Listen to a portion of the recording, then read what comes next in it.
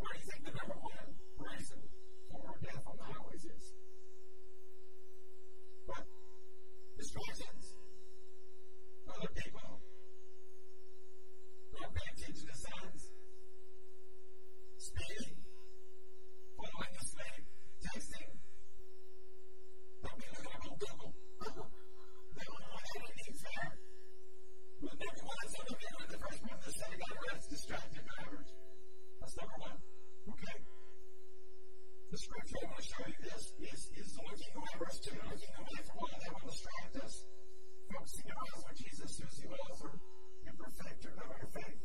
Statistics tell us that somewhere between 25 to 50% of all motor vehicle crashes in this country have driver distraction at the root cause.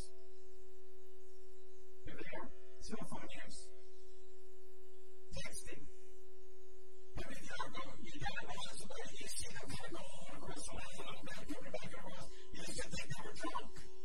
But usually if you dare to pull up next to them, you'll see them do this.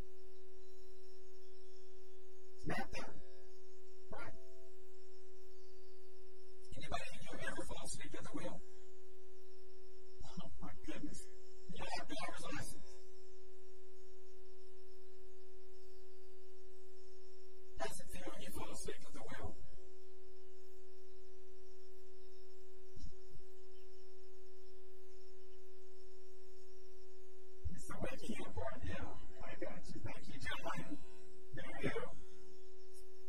As the symptoms of your fatigue, heavy eyelids, frequent yawning, a drifting vehicle. I want you to think in spiritual terms here. A drifting vehicle that wanders over the lines. Varying vehicle speed for no reason. Misjudging traffic situations. Seeing things jump out of the road.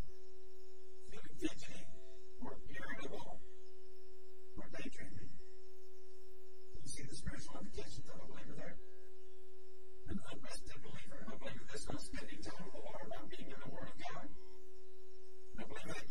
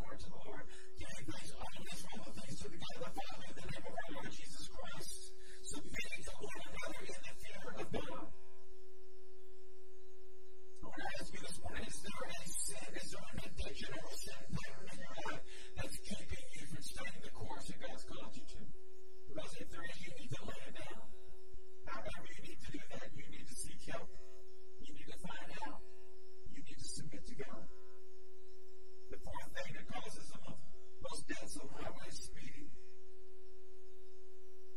Now that's a touchy subject for a lot of people. In the Amplified Version, when Jesus sat down at the right hand of the throne of God, that meant he was revealing his deity, his authority, and the completion of his work. A lot of people have a problem with authority. Not just in the physical, but in the spiritual. You don't want to submit to God. He's the supreme authority. Did you know if you're going 40 and then you increase your speed to 60, just like 20 miles per hour, that was the impact of a wreck? That was the impact of a wreck. The energy released in a crash is so devastating. By simply slowing down and listening and watching and being obedient to the laws of the land before you can avoid a lot of problems in your life. You can avoid accidents in life. In the spirit, speeding can be translated as this: disobedience, not submitting to the authority of God, and going out on our own, running ahead of God outside of His will. And guess what the results to those things are? Not good. You better run that child without my God. I'm telling you, you're in front of that rank. He's not going, wait, no. And again, you may think it's a good thing. But the timing will be well off if you try to outrun God. You speed and his authority, he said, don't be like, don't go to that place, Paul. Where do you go here? This is where you need to go. Paul, listen to me. Where am I supposed to go? Some of you are so intent on getting somewhere that you're not listening to where God says, wait, don't go. This is not the right timing. You speed in the right time. We step outside the authority of God and we bring pain on ourselves. Even Jesus was under the Father's authority. He said, I may do one thing that I don't see the Father do. He didn't take one step and then do one thing that the Father didn't see the Father do. Yet all of the time we're doing things on our own in our own flesh, and we wonder why we got in the bondage. We're talking about that praising practice this morning. Preparation, I said, why is it called the bondage? Because I think, well, maybe it's when people they left the war, they were off their own, became a bondage. That was the most logical thinking I had. And then somebody else said, no, it came from the church borrowed ditch, because they borrowed land from the county to make their roads. So it was a borrowed ditch. I like my person, but don't open God. Number 5. How about these phone service? Don't you know money? Aggressive driving. Anybody aggressive drivers in here? Redeemed aggressive drivers.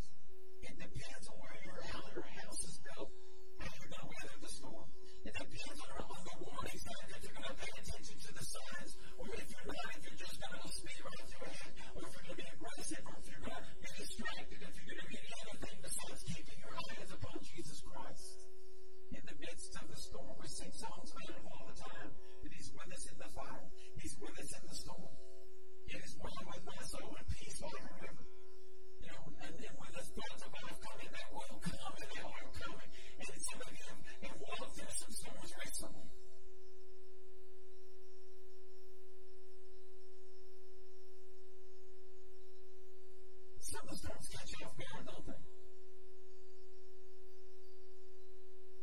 Sometimes we see the storm coming. We get warning calls from our friends. Like Misha, if it's coming, if it's hitting about to hit them in Robert Lee, we'll get a phone call. Well, the storm's coming through here. Y'all need to get ready. That's a lot of times that they hit Robert Lee, they hit St. Angela. This last day won't win it. This last day the sirens going out. Well, it's not nice. But it gives them a sense, it gives you some warning.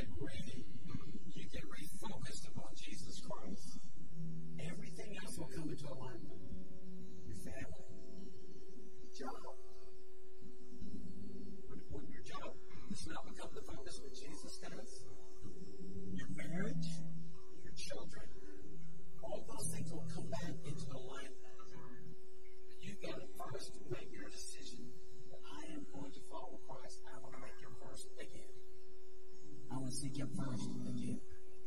Because the cares of this world come to try to rob the seed. The cares of this world try to get you off track. Jesus says, maybe number one again. So just bow your heads and close your eyes.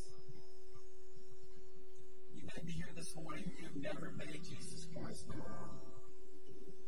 You found time for everything else but Jesus, and today you say, I'm going to give my life to Christ. I'm not going to convince you to do that. Holy Spirit will.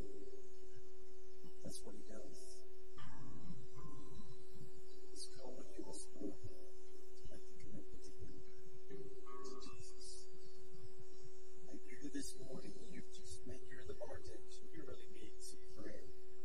You need some people to come alongside you and say, I need help. This addiction is overwhelming.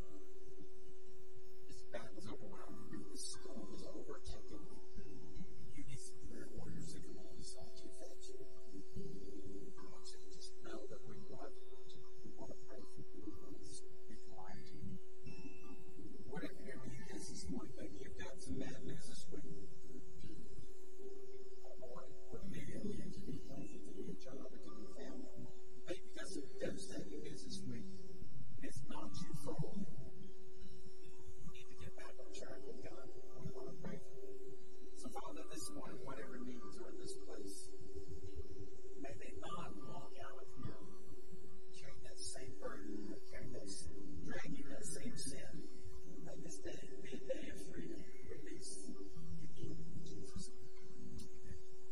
If you need prayer this morning, we have prayer warriors across the front and across the back. I want you to just step out and come quickly. Let them pray for you this morning. Get you back on track.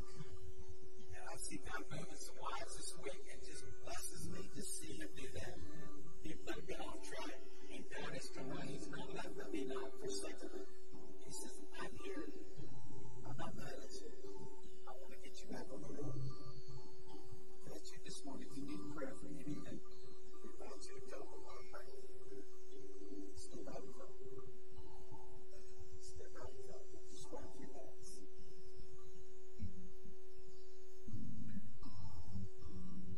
That song that Deborah's place is Find Hope. All the world seems lost.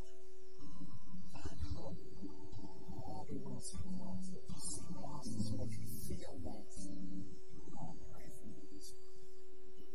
Thank you, Jesus. Jesus. There's a man that needs to come and pray tonight this morning. Let's wait for him to come. The man he wants to pray for you this morning. Right there. Thank you, Lord. Brother Basil, he needs somebody to pray for this morning. I know he wants to pray for somebody. Some man this morning. And you're battling an addiction. This man can show you the life. He can show you the truth. He can speak the life into you this morning. If you're battling an addiction, don't somehow just too ashamed to even admit that. Man up. Say, I want to be free of it. That's not God's design for your life. It's not His design for your life. You need prayer. Come on. Lord, just a few minutes. They'll have a few prayers in your phone. Okay, we love you. Anybody in the back? Somebody in the back? Mark's back there. Mark, I'll offer to pray. David Hicks is back over here. He could pray for some men. Whoever's right here, she can pray for some ladies. Lisa, can you pray for some ladies? Eric, can you pray for some ladies this morning? Come on. Let's just don't leave here with allowing the enemy to continue to keep you off the road, in the ditch. Anybody ever ran off into the ditch? It's a scary thing. You want to be back up where you're on track with God. He wants to let you know. I used to say that Jesus has a tow truck. And He wants to hook you up and pull you out of the ditch this morning. He wants to hit you out of the body. He wants to hit you out of the ruts. And you're in a rut this morning. That's your distraction. There's no distraction. You're just in a rut. God wants you out of the ditch this morning. Come on. We got people who can pray with you. Don't leave here this morning in bondage. Don't leave here this morning not knowing how to get back where you need to be. Amen. Thank you, Jesus. Come on. We'll wait just a couple more minutes. Just go like this. Just valuable time. We'll take it to you.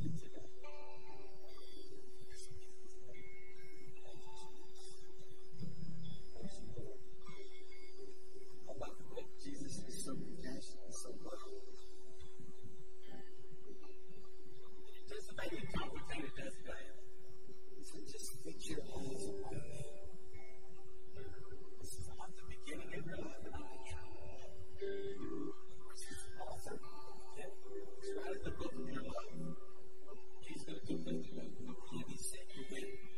You win. You win. You win.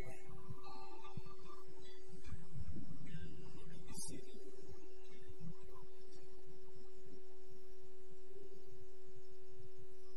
This Wednesday night is really going to be powerful. Monday night is men's Bible study at 6:30. Charles Gasly and Dad. It's in the downstairs in the youth room. And then Wednesday night, this is our second week. If you missed last Wednesday night on abortion, wow, it was powerful. And we're very sorry to say we did not get it recorded because of the changeover in our sound booth and all of the equipment they're moving back and forth.